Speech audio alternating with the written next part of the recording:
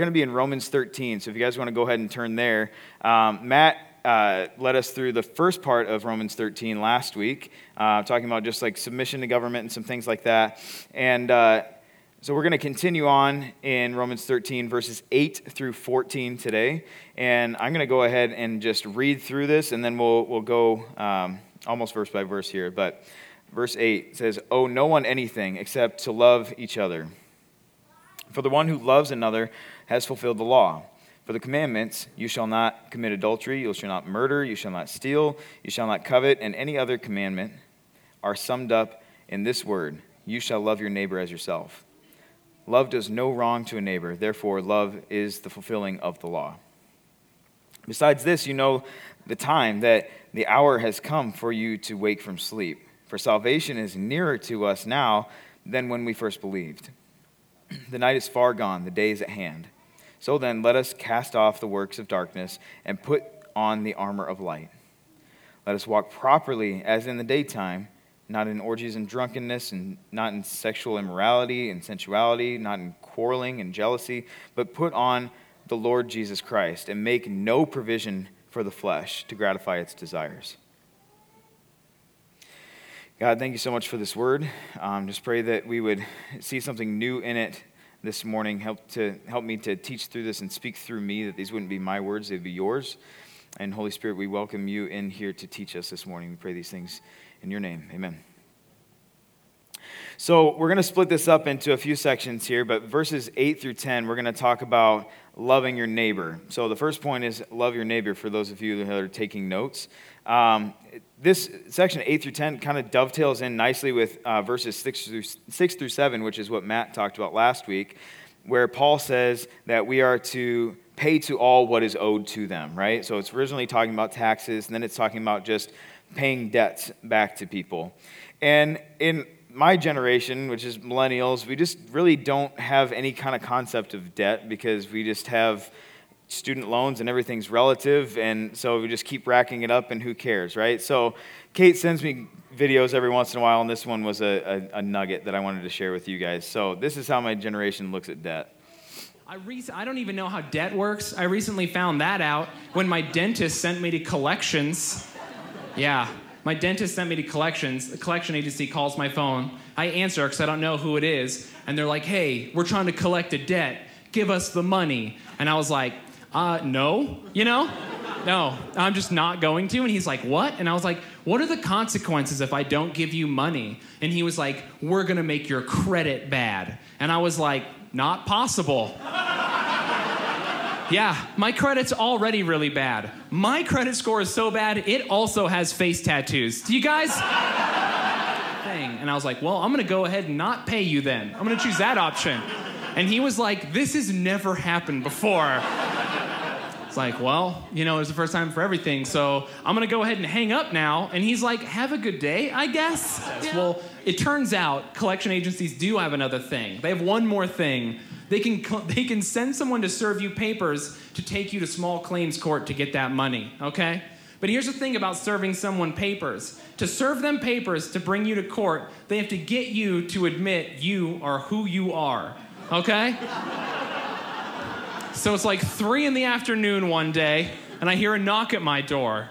And I answer the door, and it's this guy standing there with a clipboard. And he's like, "Hey, are you Shane Smith?" And I was like, "No, never." "What?" And that's when I realized he's standing there with a clipboard, and on that clipboard is my Facebook profile printed out on it. So he's seeing me, see him, looking down at me with my stupid tattooed face on the clipboard, looking right back up at him, seeing me see him. I think I said that right. And it's so awkward. And he's like, "Okay, well, if you're not Shane Smith, who are you?" And it's like 3 p.m. I had just woken up. I'm not ready to be someone else, I just said the first name that came to mind. I was like, "Bruce Wayne? I'm Bruce Wayne." He was not impressed, So that's how we end up looking at it. It's just we have all this debt, and so it's all relative, and so we just keep racking it up, and we have no concept of like paying back debt. It's like, well, we already got what we wanted by getting the loan, so why would I pay it back? And what are the consequences, right? How terrible is that? That's just the mindset of a lot of people in my generation, and I'm not proud of that. And it's really just not even loving when you really think about it. And what we're looking at in this passage is just that you're supposed to pay these debts back to people, not because of it's arbitrary and you should, it's because it's not loving that you don't. And you look at it at this level, it's like, well, maybe with a credit card or something, you don't see that person's face. So you can just, it's like with Facebook. You can type anything on Facebook and hit send and not feel bad about it. But take this down to a small town level. Boone's pretty small. Let's go a little bit smaller, where you're rubbing shoulders with everybody on a regular basis. You have a debt with somebody, and you're rubbing shoulders with them, and you haven't paid it, and you don't plan to pay it, but they gave you something. How terrible is that for your witness? Especially if you're a Christian, how terrible is that you're representing Christ that way, right? And so that's what Paul is saying here, is that just pay back these debts because it's loving to do so. And then it goes into how important loving your neighbor is. And the fact that is the second, one of two great commandments that Jesus gives us. So let's look at Matthew 22. Matthew 22, 37 through 40 says, and he said to him, "You shall love the Lord your God with all your heart and with all your soul and with all your mind. This is the great and first commandment, and the second is like it. You shall love your neighbor as yourself. On these two commandments depend all the law and the prophets." So essentially what he's saying is if you're loving people, all of this stuff will just come with it. You'll want to pay back your debt. You'll want to do these things that are required in the law because they're all based on these two things, either loving God or loving your neighbor. And so he just makes that point very clear. And then he kind of pivots here. In verse 11, he just says, "Besides this, you know the time that the hour has come for you to wake from sleep. For salvation is nearer to us now than when we first believed. The night is far gone and the day is at hand. So then, let us cast off the works of darkness and put on the armor of light." So this section is just talking about turning from your flesh, right?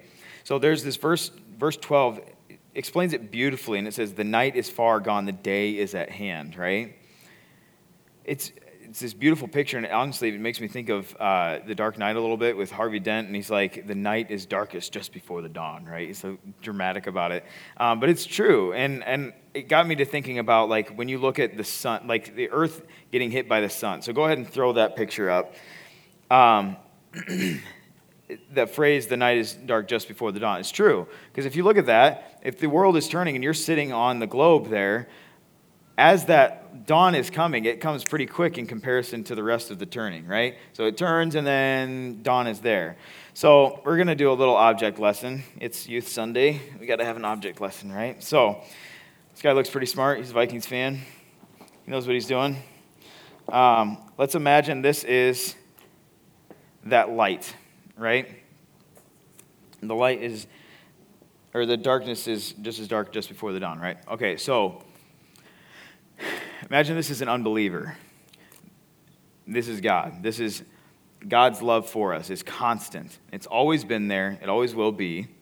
And for the unbeliever, they just don't want anything to do with it. They're not looking at it. They don't realize it exists. But the cool thing that happens is that the Holy Spirit does a good work in the heart of an unbeliever and does the turning for them to get them to a point where they get to make that choice. All of a sudden, God comes into that peripheral vision, and they can make that choice whether or not to accept Jesus or not. And that point of conversion, that light, that line of light right there, that is conversion when they choose Jesus. And then from the rest of their lives, they spend it turning more towards Jesus until that day when we finally get to stand in front of him sinless, without the ability to sin or bring sin into his presence, and we can just have communion with him and look at him face to face.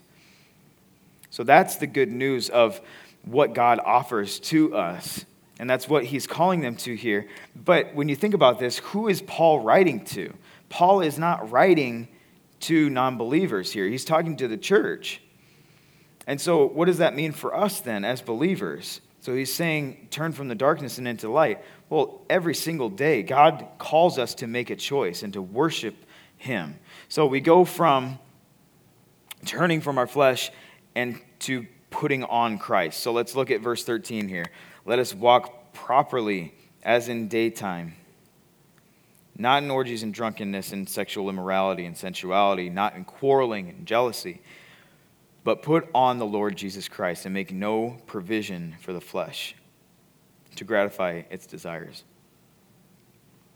So it says, make no provision for the flesh. Now, this passage isn't like in Ephesians 4 when Paul is urging them not to give the devil a foothold, right? Because that's a whole other thing and separate from this. It's calling us to make no provision. So don't provide for our own flesh, right? That battle is real too. And it's calling us to be vigilant and aware that our flesh fails constantly. That's the truth. Our flesh fails constantly, but God never does. And when you look at this passage, you see these sins that are listed, and it's like quarreling and jealousy and sexual immorality and drunkenness. Like these are addictive sins. These are sins that are easy to fall into and to continue doing, right? If you're not careful. And they should be treated as such, as addictive sins.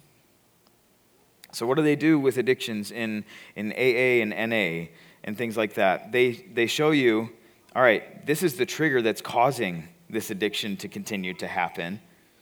What are you going to do about it? So you take your trigger and you replace it with a remedy action or something that is actually healthy, and you swap it out. So it makes me think of Indiana Jones, right? So show that picture here. So in that movie, he's got this relic and he needs to move it, but if he moves it, everything comes tumbling down, right? So he's got the relic and he's got something that's similar in size and weight, and if you look at what's coming next, he just swaps it real quick, right? And then he gets to keep the relic, right? But that's not the point here. So he's swapping it out, and it keeps everything from falling down. When you go ahead and take that vice or that trigger and you just take it all together, stuff's either going to fall down or you're going to replace it with something that's even worse, right? But what God does in this process is he enters into it and he gives us a healthy alternative, something to take this out and you swap it in for something good, something worthwhile, something worth pursuing that God puts on our heart to do. And he gives us that remedy action if we are being diligent in pursuing him and pursuing his path instead of our own, right? So the call in this passage isn't just to not sin. It's to put on Jesus and make no provision for the flesh at all. So this analogy of replacing our flesh for the armor of light, how cool is that? Isn't just about replacing sin. It's also about rejecting our flesh identity and seeking to put on Christ instead. So we're passive and complacent by nature, right? As humanity, we just want to get comfortable. And everything we do is in pursuit of happiness, right? Or comfortability, if you want to put it that way. It's the pursuit of just being able to sit and be comfortable and complacent. That's our human nature of where we want to go. God's calling us to more than that. God calls us to pursue more. He wants us to pursue growth and growth towards him, not towards the things that we were doing before we knew Christ. He wants us to pursue him, become more like him, and worship him through our actions and our choices and our willingness to be uncomfortable for the sake of becoming more like Christ. One of the podcasts I listen to asks this question. It says, how old do you think you would be if you didn't know how old you are? So if you were to think about yourself in your maturity level, in your empathy level, your spirituality, your life with Christ even, how old are you? How many years have you worked at it so that you have matured in your faith or in your stability? Or have you just sat complacent at an infant stage? Or what they say is 4 to 14 is kind of where people get stuck in their maturity level as far as being emotionally mature or spiritually mature. And they just sit there and be complacent with that because 4 to 14 is good enough. God's got us covered. Jesus died on the cross, and so we can just coast until that glory day, right? No. He doesn't want us to coast. He wants us to pursue him as hard as he pursued us, right? He died on the cross for us. That wasn't just something to take lightly. And so we should be pursuing him. We should desire to pursue him. We shouldn't desire to pursue complacency. God calls us to an exciting life that is full of twists and turns and ways that he is able to catch us when we jump. And he wants that for us. So the best way to starve the flesh is to saturate yourself with Christ so much that there is no room for the flesh at all. And to just actively move yourself closer and closer to that light source where God is.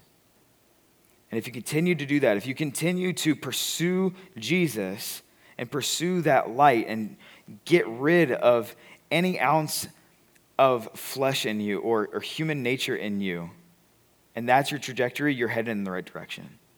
You're headed towards growth. You're headed towards what God is calling you to in this passage. So let's do that together, amen? All right, let me pray for us. God, thank you so much for this passage.